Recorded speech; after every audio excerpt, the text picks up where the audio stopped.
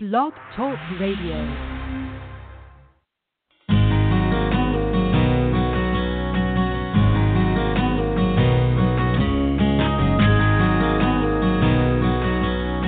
Welcome to the Ask John Call-In Day.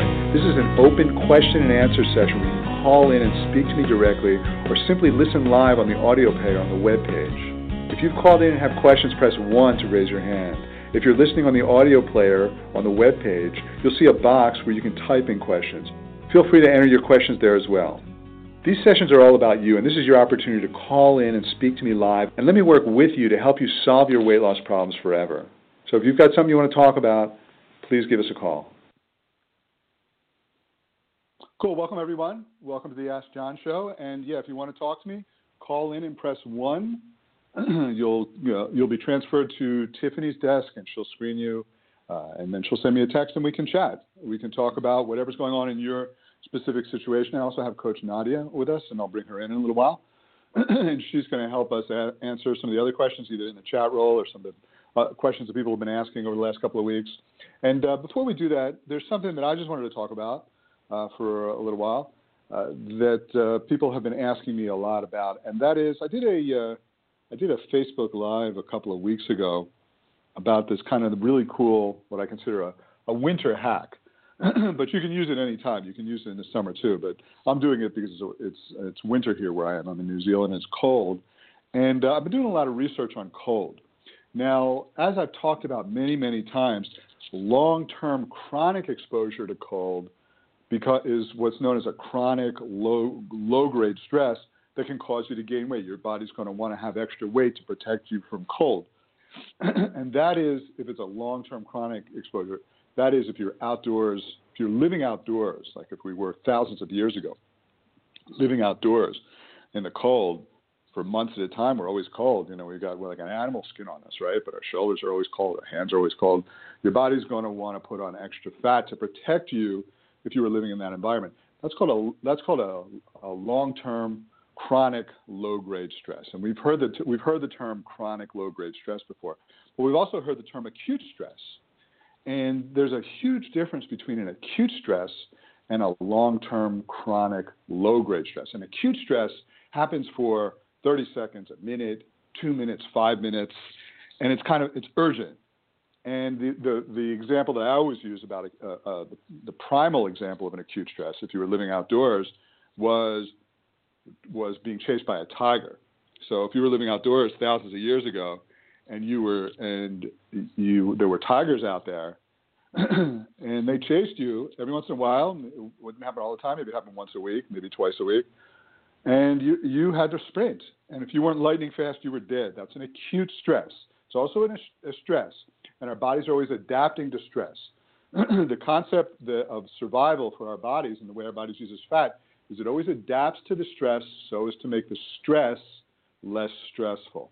In other words, it adapts so as to make whatever the risk is less of a risk. So if you were living outdoors and you were cold all the time, it would adapt by putting on extra fat because it would be less of a risk. If you were living outdoors and it wasn't cold all the time and you were running away from tigers once or twice a week, it would adapt so that to have you have less fat, your body would want to have less fat for survival reasons. And so because it's safer, it makes the stress less stressful. It makes the risk less risky. So your body uses fat as a protection mechanism. That's in its most primal sense. But here's the thing about cold, and what's interesting is I've been doing a lot of research on cold. Now, short-term acute exposure to cold, that is, we're talking about a minute or two or 5 minutes or 10 minutes at the most, exposure to cold, your body treats that as an acute stress, not as a slow chronic stress. And your body adapts to it as an acute stress, like running away from tiger type of stress, by doing things like becoming less insulin resistant, which means that your body becomes more efficient at burning fat, your insulin levels get lower, and that's short-term acute exposure to cold. And people are doing all kinds of crazy things, like they're filling up a bathtub with ice cubes and then diving in and shivering for 5 minutes or going into these cryogenic chambers. You don't have to be that extreme. Actually, all you really need to do is you need to take an ice pack and put it on the back of your neck for a couple of minutes, and that gives your nervous system the same reaction. But it's really, really beneficial. Now, here's the thing about cold. Now, most of you, if you're in the States, it doesn't apply to you so much right now, but it will when it's wintertime, and where I am now in New Zealand, it's wintertime. So if it's wintertime, two things are happening. One is that it's cold all the time, so you're covered all the time, and you're not going out all the time, and you're not getting sunlight on your skin, sunlight which produces vitamin D. And sunlight is essential. Once again, not long-term chronic exposure to sun, but short-term acute experiences of sunlight will increase your vitamin D, reduce inflammation, reverse insulin resistance, reverse leptin resistance, all these things that cause you to gain weight. They reverse it in a beautiful, beautiful way. And so in the wintertime, we don't get sunlight because we're all covered up. So what I've been doing, this is my hack, is I go out when it's sunny and cold, and I take my shirt off, and I'm in my shorts, and sometimes if I'm really adventurous, I'm going to be barefoot, and I'm going to bathe in the sun for 5 minutes, and that does several things. One, it gives you the vitamin D that you need, and it gives you the acute exposure to cold. So it's a great, great hack for wintertime, and I'm really enjoying it, and my body feels amazing these days. When normally in the wintertime it feels kind of sluggish and just tired and a little bit heavier. It doesn't feel that way this time. It feels vibrant. My skin's kind of glowing more, and I've got energy. And it's a great tag team hack.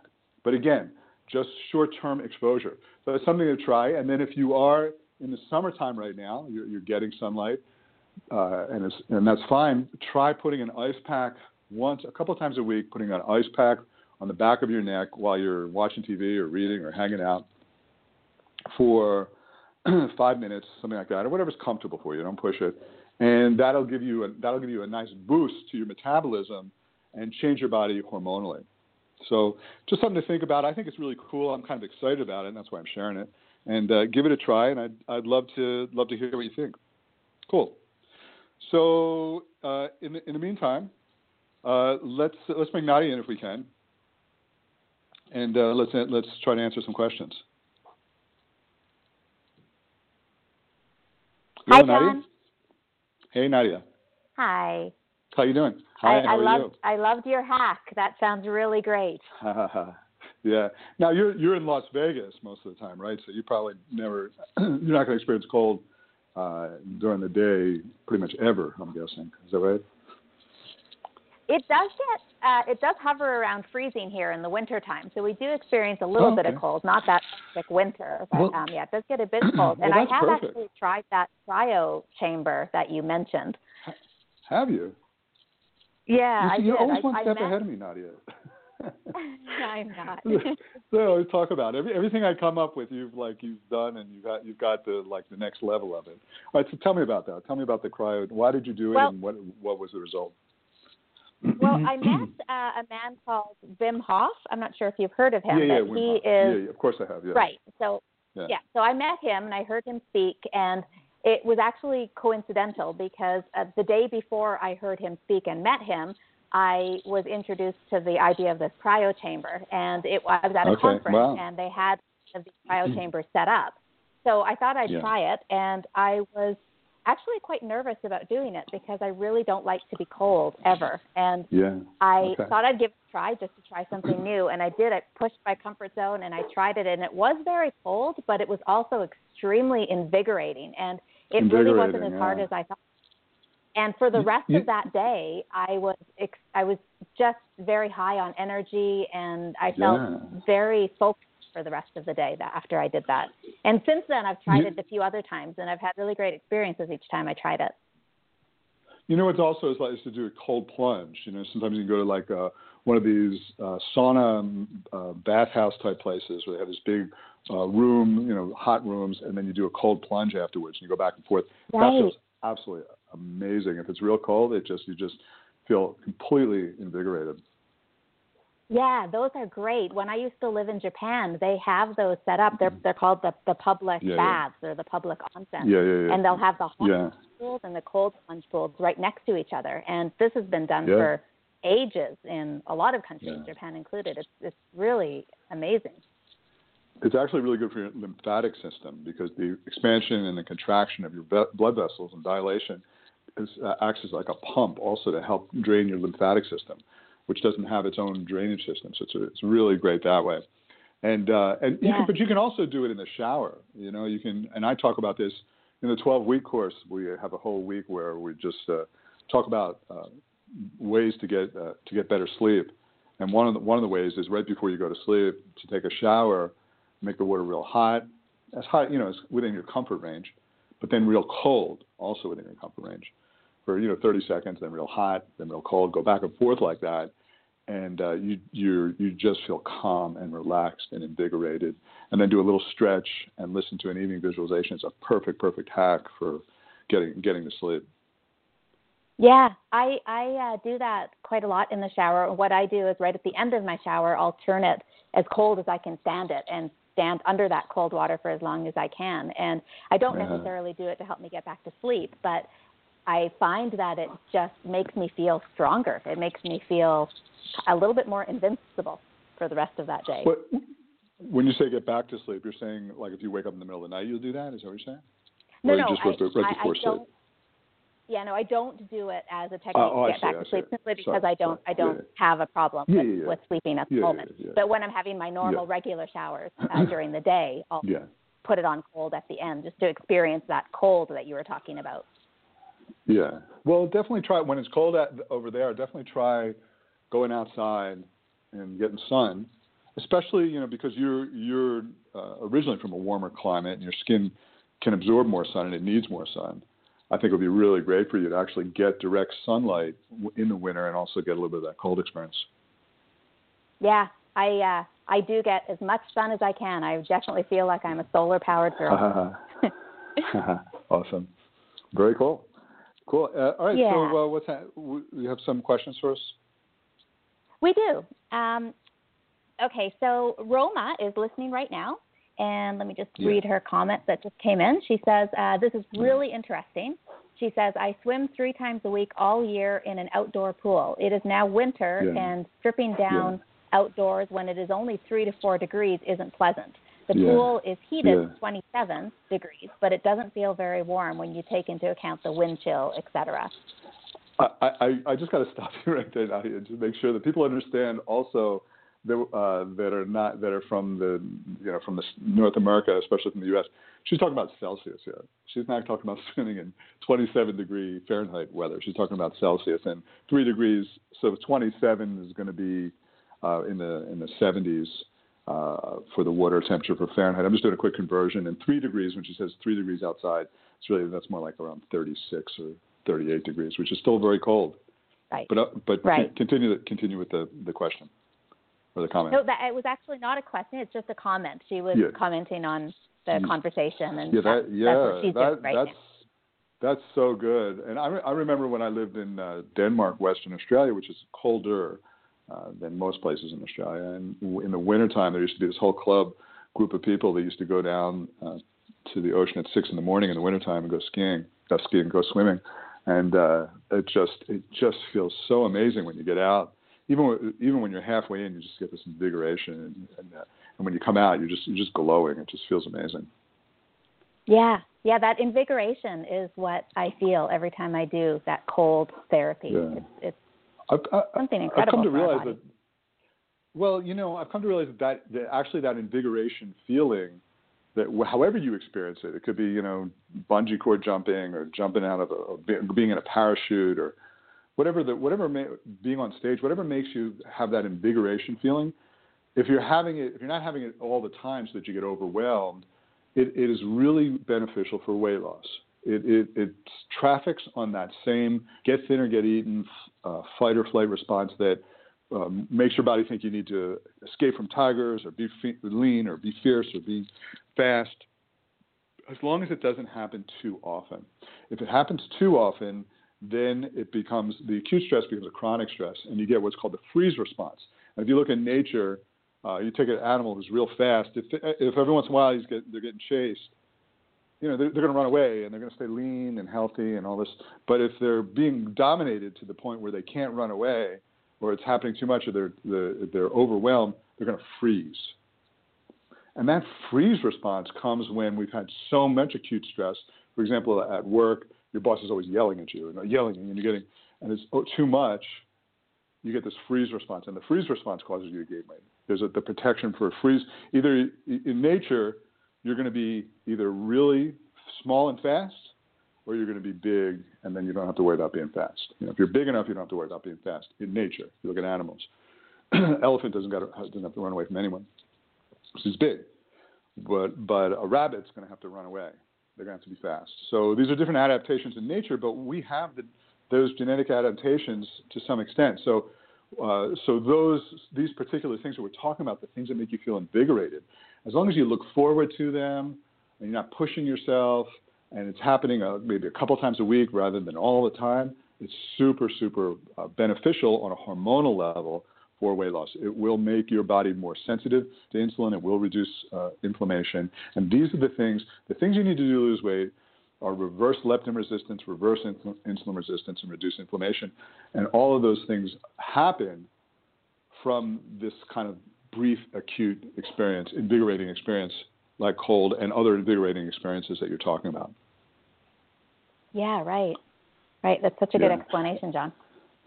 Yeah, and if you notice also, sometimes, because I've been on both sides of this, right? When you're real heavy and real tired and real stressed out, you don't want those invigorating experiences. You tend to shy away from them.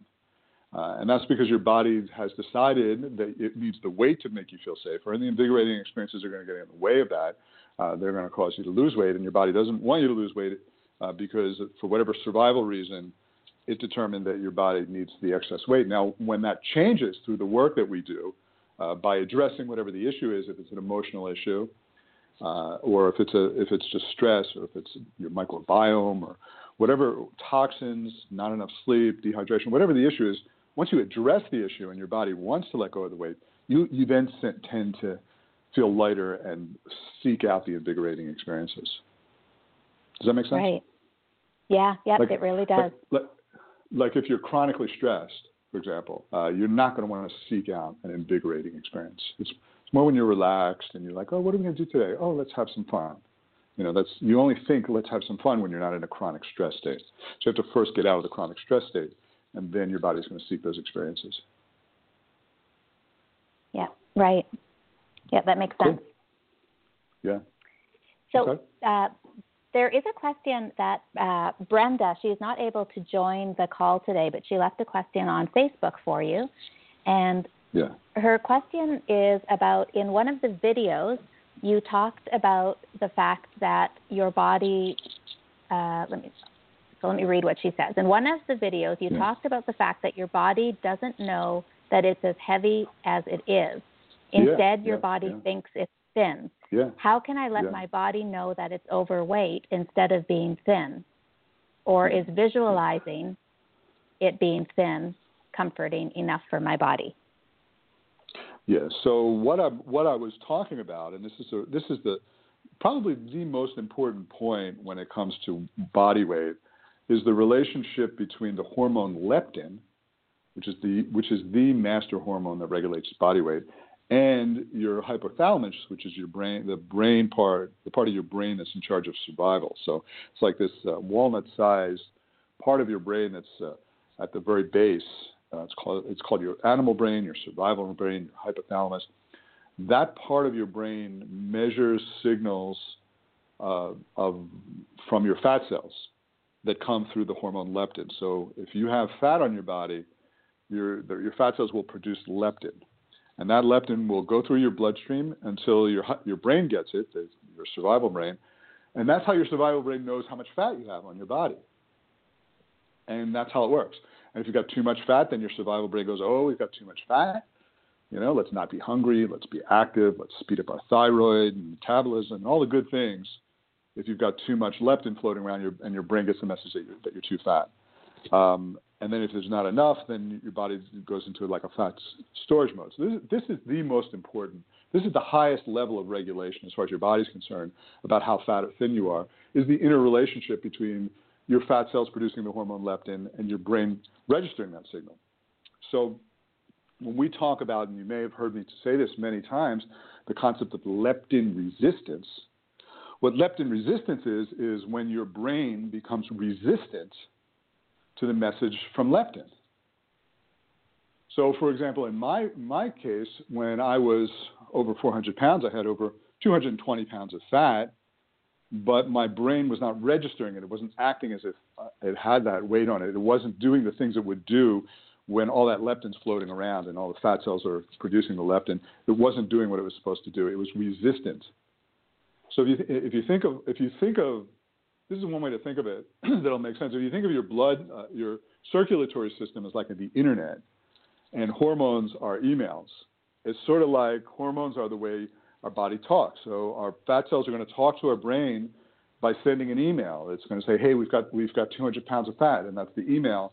And then your brain gets the email and says, whoa, that's too much fat, let's lose weight. But if the email doesn't get there, or if it goes into spam, or if it goes into your junk folder, or for whatever reason, or they don't read it, you don't get the message. So the hormones are only as good as the cell's ability to receive the message. So we can develop this condition called leptin resistance, and then our body is acting like we don't have the fat on us that we do. So you can be 400 pounds and be hungry all the time, the way I was. My body was acting like I had no weight on it, even though I had 200 pounds of excess weight. Now, how do you reverse that? Good question. The way to reverse it is basically, Nadia, everything you and I talk about in the Gabriel method, which is addressing chronic low-grade stresses and inflammation in your body, because it's the stress hormones and the inflammatory hormones that cause the leptin resistance. Those hormones basically block, they get in the way. They stop your brain from listening. They say, don't listen to that. It's like they're in there deleting our emails before we can read them. Does that make sense? Yeah, it's so a good when analogy. So when you reduce those those inflammatory hormones and those stress hormones, then your brain is no longer blocked from receiving the message of leptin, and your brain all of a sudden goes, oh, whoa, too much fat. Where did that come from? And you're not hungry anymore. And that's why, Nadia, you've heard so many people say, I don't know what's wrong with me. I'm just not that hungry anymore. Is something wrong? And I'm saying, no, what's wrong is nothing. You have now reversed leptin resistance, and your body wants to burn fats. And that's why we focus on getting to that place, that magic place where you're just not that hungry anymore, and you're craving healthier foods, and you're wanting to be more active. And that all comes from reducing the stresses and inflammatory hormones that are preventing your brain from registering how fat you are. And then once your brain registers it, it's like a light switch goes off. Your brain's like, whoa, way too much fat. And then boom. So it's a really good question, and that's what I was referring to when I said that. So the answer, how do I get it to, the answer of how do I get it to know how much weight I have or feel comfortable being thin is really to focus step by step on all of the different things we talk about to reduce the chronic low-grade stress hormones and inflammatory hormones that are causing the problem. Great. Beautiful, John. Thank you. Cool. Yeah. Good question. Yeah. There's another question here. This is a question that Stephanie had asked during our last Ask John. And she's talking, so it might tie in with the reducing stress that you were just talking about. She wants to know, how do I deal with the fear of gaining weight through this process? And she's understanding that it's not about weighing herself, so she's not weighing herself. But because she's not weighing herself, it does not know either way if she's gaining weight or losing weight, and that's causing her to be in this constant state of stress. So she goes on to say that she started at 409 pounds 9 days ago, and she's been really stressing about not weighing herself. So she weighed herself today, and now she's 412, and now she's really stressed out and worried. So it's sort of this vicious cycle of stress that you were talking about. Could you speak to her on that? Yeah, I would love to. What's her name? Her name is Stephanie. I don't see her on the call today. This was a question she posted on the last Ask John call. Yeah, I'd love to talk to her. Keep in mind the difference between 409 and 412 is the difference between a glass of water or whether you went to the bathroom. It's not, it's your body weight will fluctuate, 1% plus or minus in a day, and 1% could be 4 pounds, at that weight. So that's not kind of a significant number. But that being said, you do want to stay within your comfort zone. So if you are doing things, whatever you were doing before you started the Gabriel method that was comfortable for you and kept your weight managed and made you feel secure, you want to keep doing those things. In general, I don't recommend weighing yourself, but if that's an important part of making you feel comfortable and in control, then absolutely you should, because it really is about making you feel safe and in control. And if that's causing the reverse, then you should continue to go back to weighing yourself and feeling comfortable. Also, but for me personally, I usually can gauge where I am just by the way my clothes feel and how my body feels. And so you might want to start to tune into that and pay more attention to that. But certainly do whatever makes you feel comfortable and whatever's keeping your weight stable for now, and then start to approach some of the other issues. One of the biggest issues, Nadia, as you know, is emotional trauma, and that can cause real serious weight gain. And so focus on, and that's something that most people don't focus on when it comes to weight. So focus on healing emotional trauma, working through emotional trauma, while keeping your same pattern of weighing yourself and eating whatever you've been eating and all that kind of stuff that's keeping your weight where it is, but then focus on the emotional for a month or two. And then there'll be sort of this marriage where you can kind of let go of the reins a little bit. You don't have to weigh yourself anytime. You don't have to monitor what you're eating all the time because there's been a shift in your body because those hormones have changed. So that's what I would suggest. Cool. So Great. I'm going to just we do have Ingrid from Australia, so I'm just going to bring her in and have a quick chat with her, and then maybe, Nadia, if we have time, I'll bring you back. Okay, great. Thanks, John. Thanks, Nadia. Okay. Yeah. Is Ingrid there? Hi, Ingrid. Hello. I saw you on the Australian television when you first came on, and I thought you were a one-off miracle and things like that are impossible. And I only came across you in March again, and I was absolutely thrilled. So I Googled you, and I said, wow, this is the same fella. Yeah. I started then to follow your instructions. I've read your book. I go to bed with John every night. The first few weeks I slept like a baby, but now it's back to I'm waking up at 3 or 4 and can't sleep. Plus, I have not lost any weight. I do morning visualization, night visualization. I do meditation. I do everything it's asked.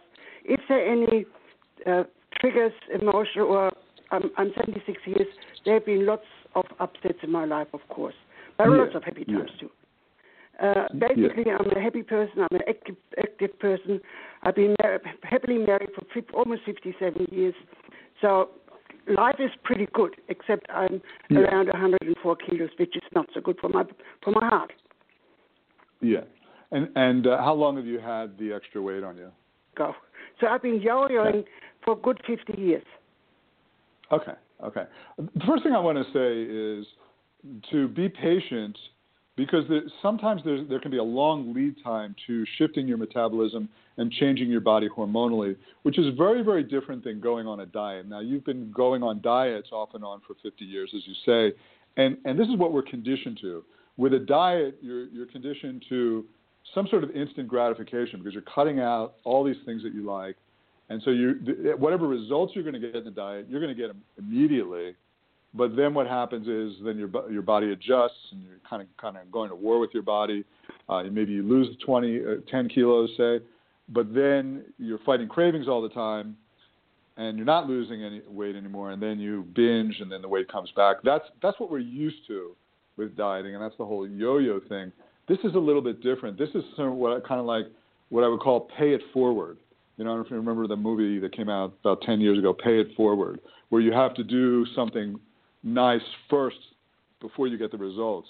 So what I mean by that is the things that you're doing right now are perfect, but they may not yield results immediately. Sometimes they do for people, and then that's great when that happens. But then for the people that it doesn't happen immediately, it can be disheartening because they have an expectation that it has to happen immediately.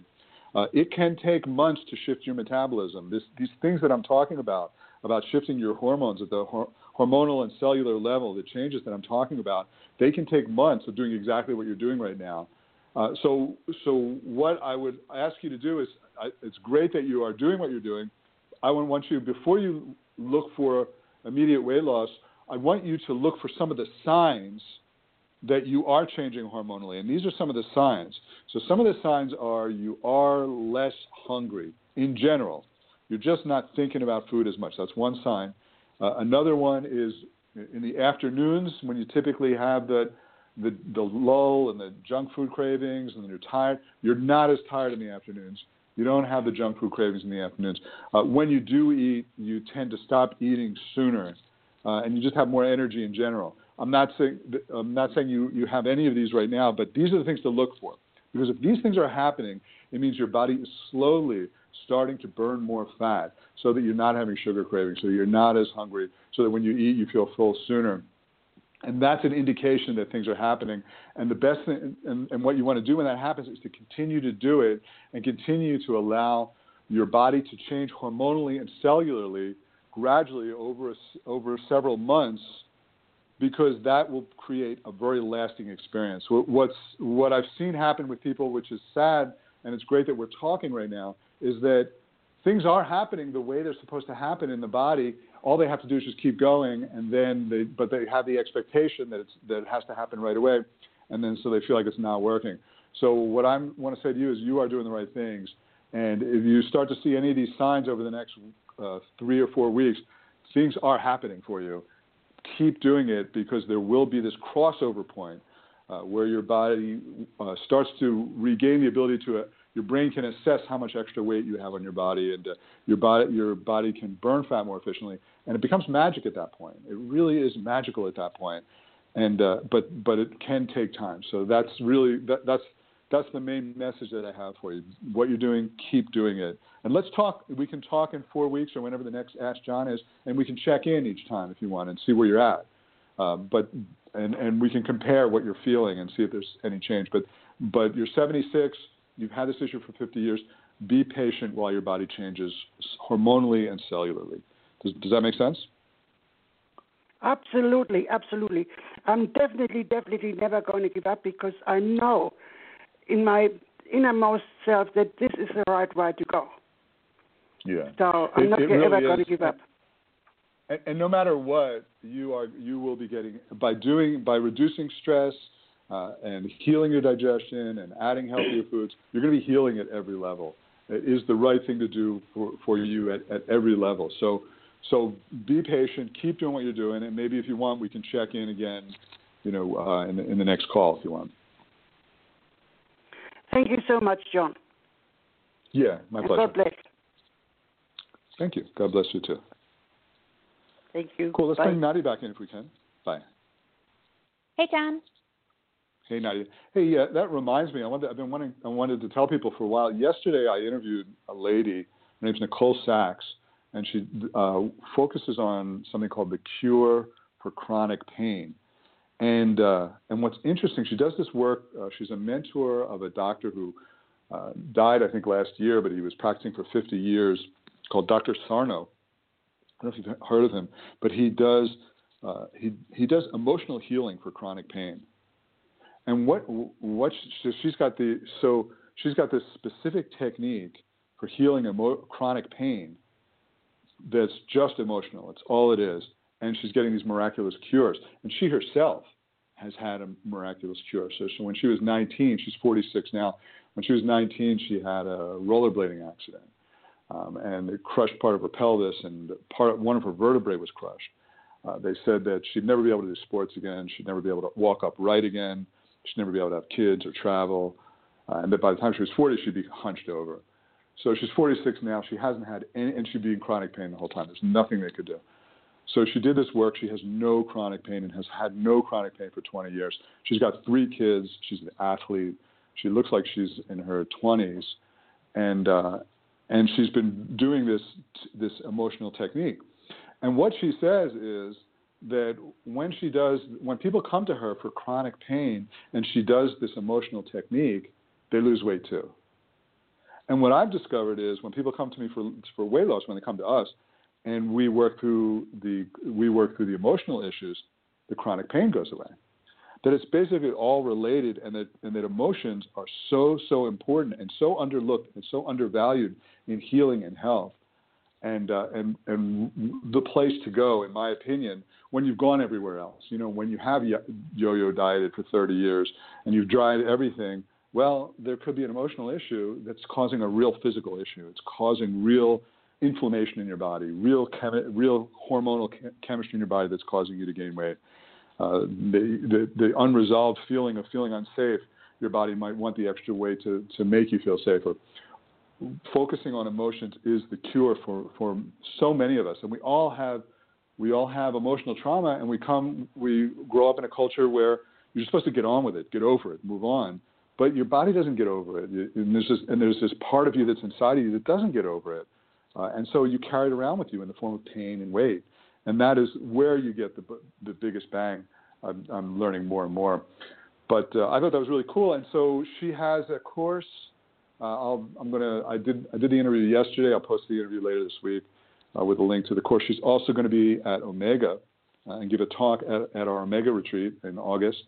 For any of you that are thinking of going to Omega, she's going to be there and walk people through her emotional process. So I'm super excited about that.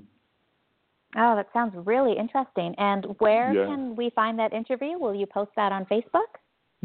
Yeah, well, I'll post it on Facebook. I'll post it I'll send an email. It'll be on our blog, and I'll send it into the members area also in the support group. So you won't miss it. It'll come out. And the way I discovered it is one of our coaches, Grant Lewis, he's had chronic back pain for months now. I've been seeing osteopaths and chiropractors, and he can barely walk. And he did this process, and he said within hours he was running on the beach. He said it was a miraculous cure, and he hasn't had any problems. He says when he does feel any problem, he does the emotional process, and it goes away. It's just unreal the power that emotions have on our body and how underlooked and undervalued it is. I really feel like in 50 or 100 years from now, the first place someone's going to look when you go to the doctor, and a lot's got to happen before this is going to happen, but someday when you go to the doctor, the first thing they're going to do is talk about what's going on in your life emotionally. That's the first place they're going to look. Lots got to happen for that to happen, but that's where the real magic is, and nobody's really looking at it. And the people that are not doctors, so they haven't integrated all of the medical side of things or the hormonal side of things. But when you marry the two and get the best of both worlds, that's where real health comes. Yeah, I completely agree with you, and I'm very much looking forward to hearing the interview you did with Nicole Sachs. It sounds a very, very real. It makes common sense to me. Yeah. I'm excited about her. I'm excited to see her at Omega too. I think it's going to be great. Cool. Yeah, that's great that she'll be there to connect with people. Yeah. Cool. Any other questions that we need to cover? Yeah, there is one.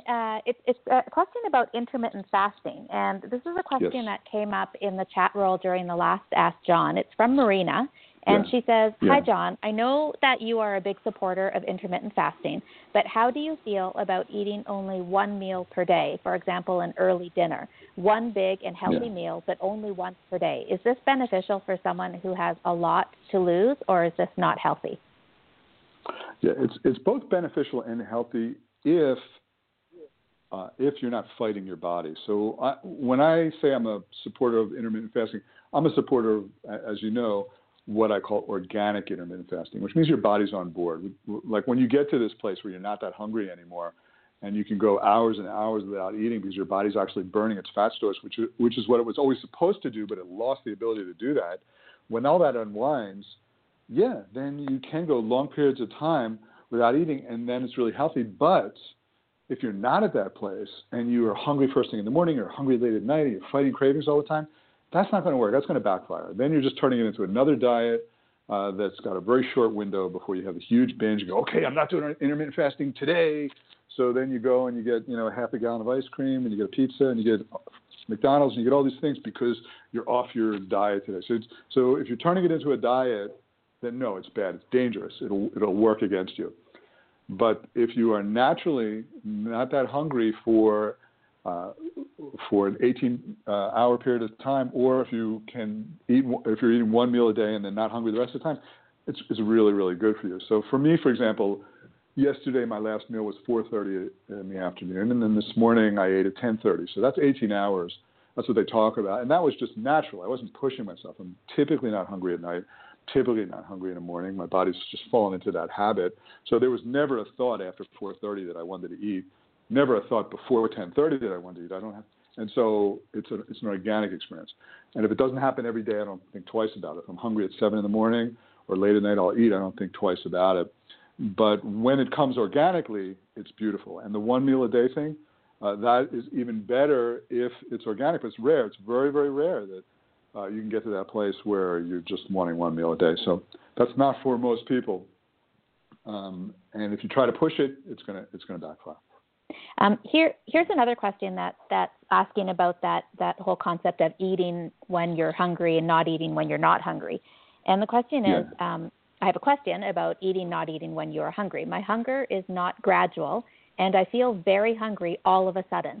And if I haven't eaten in more than 4 hours, I tend to overeat. How often does the Gabriel method recommend you should eat? And if you only eat when you are hungry, then how do you avoid overeating? Yeah.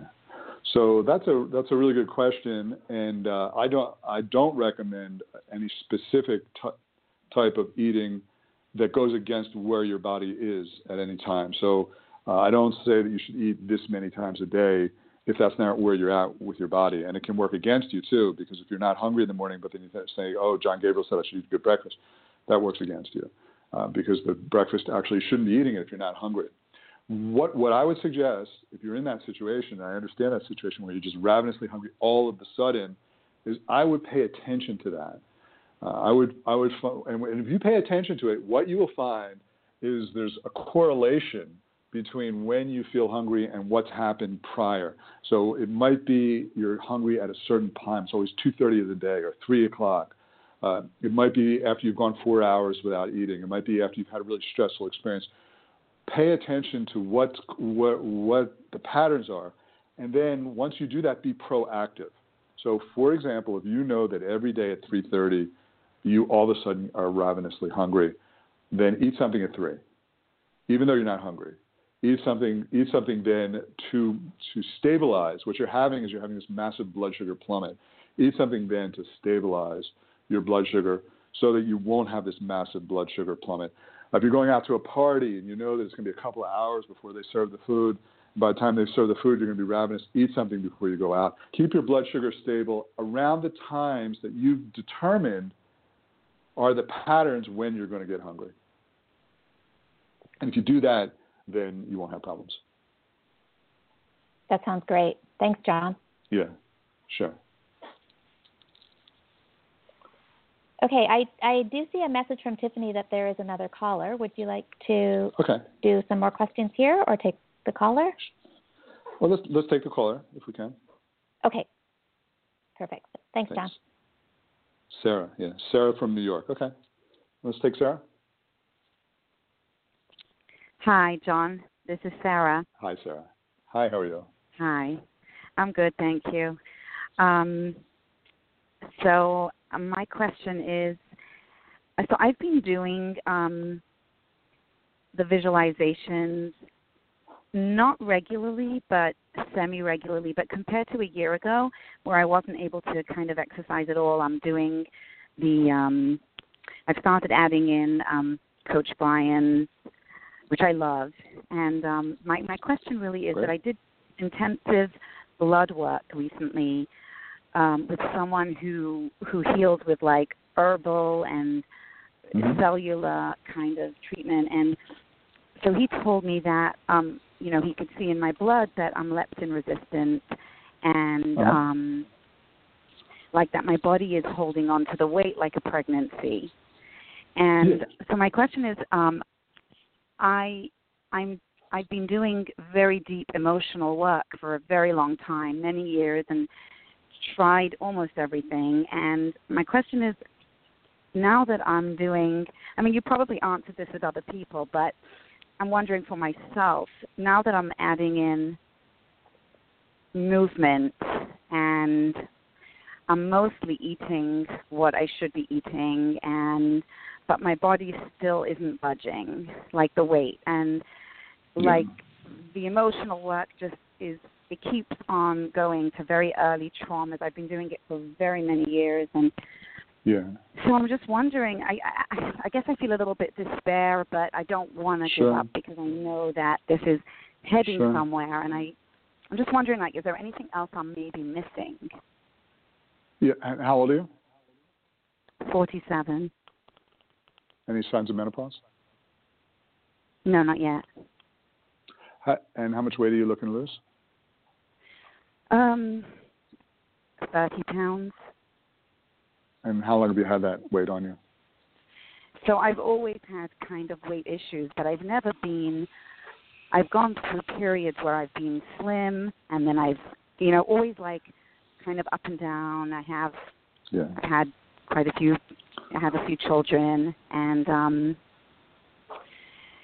so I would say it went back to my teens where I had already a weight issue, but never like over the top for myself, but still, it's never been like it is now where it's very stubborn. I feel like it's never been as stubborn as it is now, if you know what I mean. Sure, yeah. There might be, you might be heading into menopause, premenopause, without knowing it yet, and that's going to have an effect. Things change, things change around that age. From 47 to 53, things change. So that may be part of it. But what's coming to me kind of just intuitively, though, is that, you're talking about the emotional work, and the thing about emotional work is that it's done when it's done. It's not like it's not like getting an accounting degree. When you get an accounting degree, you got to study for 4 years or whatever it is, pass the test, and you've got the degree.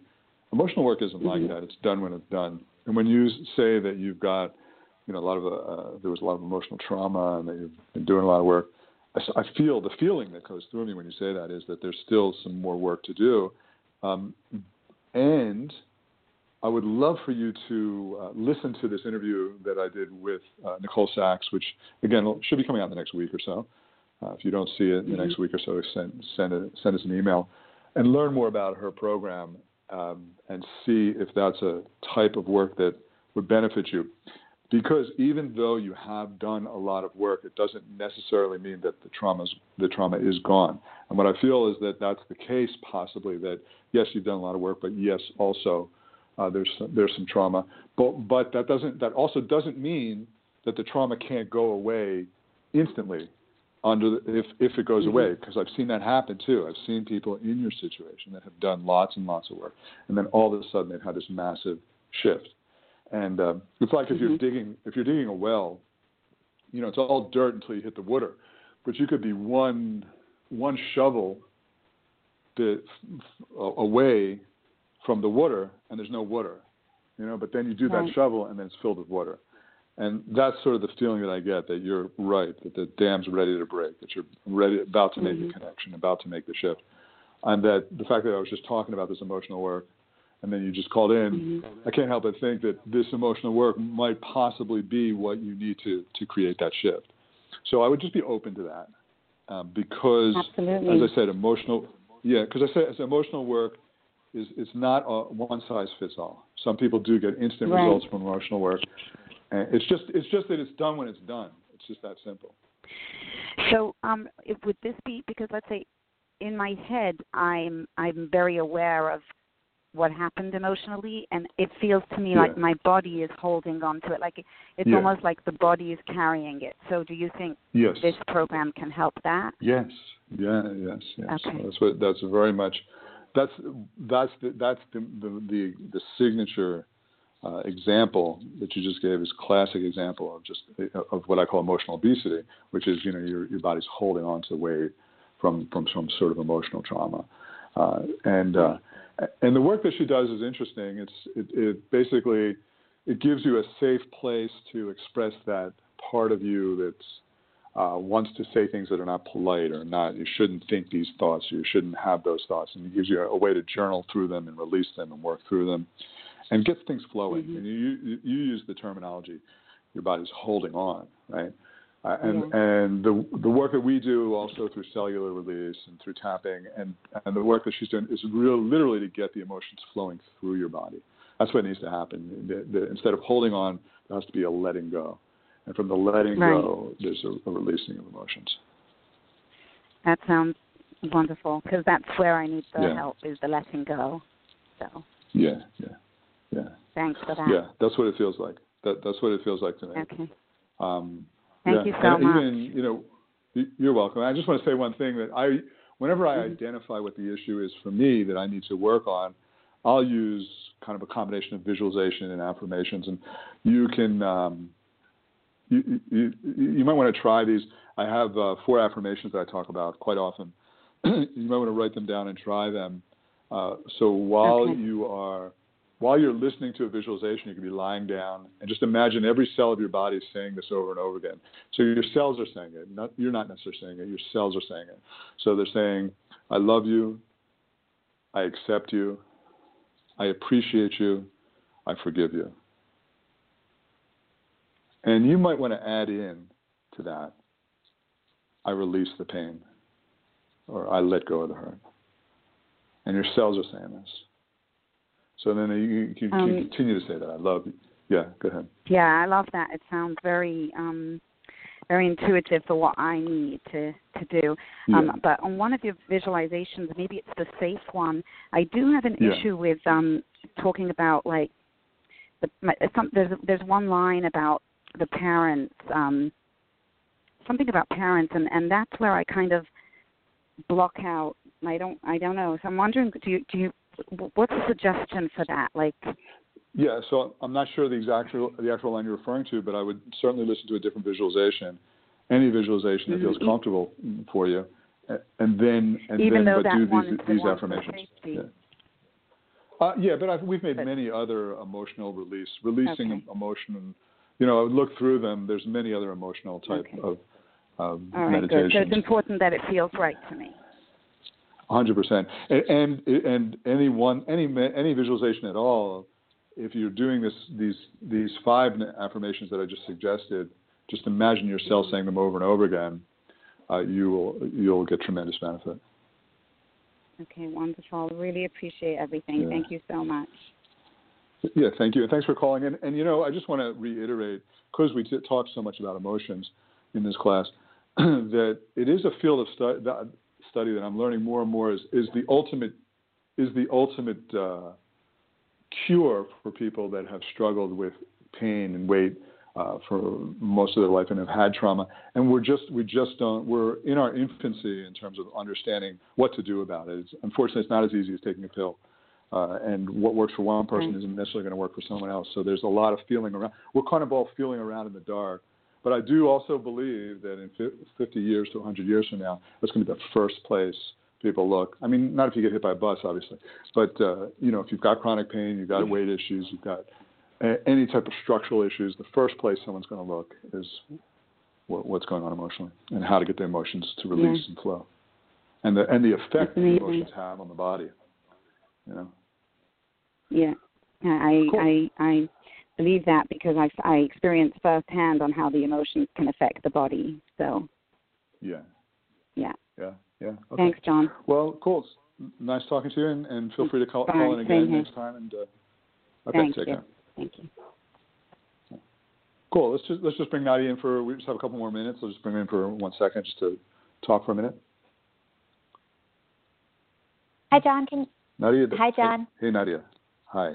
Hi. Cool. So, it's interesting that what we were just talking about with this last caller about with Sarah about emotions is really, I think it's due to the fact that we don't study the effect that emotions have on the body enough, that we haven't perfected cures, and we have to keep trying different things and try what works for us. And I do feel that over time, that's the place that people are going to start becoming more and more aware that that's where for all the things that people say there's no cure. Fibromyalgia. The first time I ever heard of fibromyalgia was when someone told me that they no longer have it after working through the emotional aspects of their weight. We were working with them to help them lose weight, And then they said, my fibromyalgia went away. I said, that's great. What's fibromyalgia?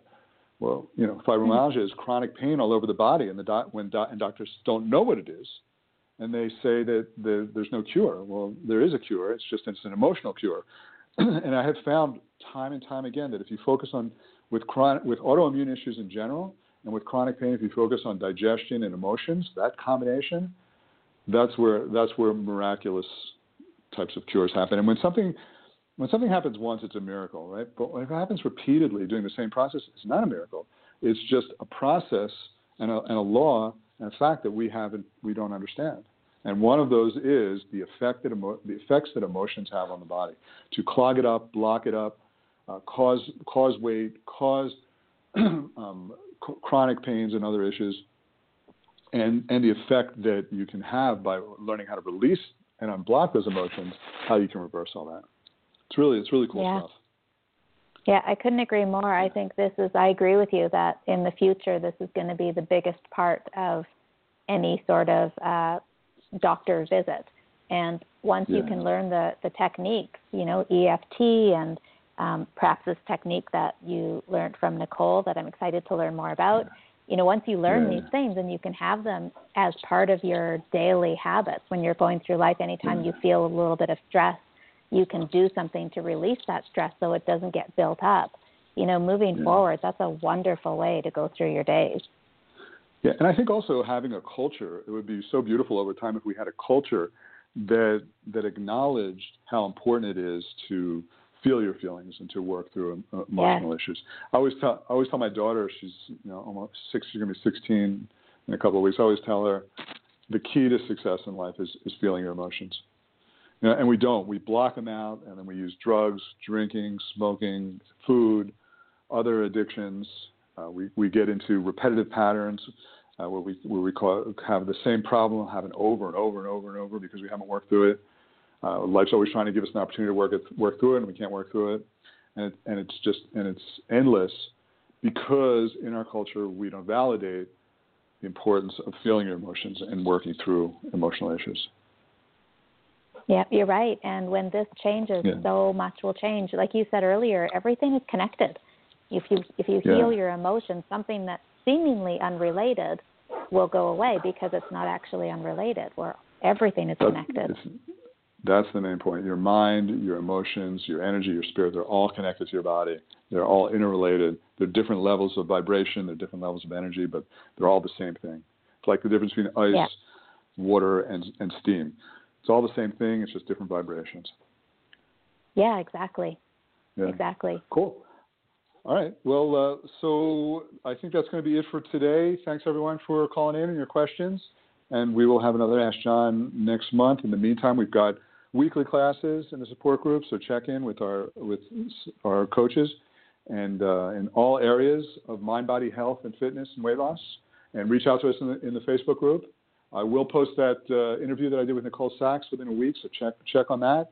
And if you're interested in joining us in Omega, by the way, they are almost sold out of their private rooms. That's August 5th to 10th, and Nicole will be there, as well as Robert Pang, which I'm really excited about, and many other superstars. So, and Nadia, one day we're going to get you there. I'd love for you to come. Yes, I hope so. I understand that's always a tough time for you, but anyway, hopefully we'll think about you, and you can be there in spirit, and it's going to be a really, really great time. So, Nadia, thanks for your help, and thanks everyone, and have an awesome couple of weeks. Thanks, John. Thanks.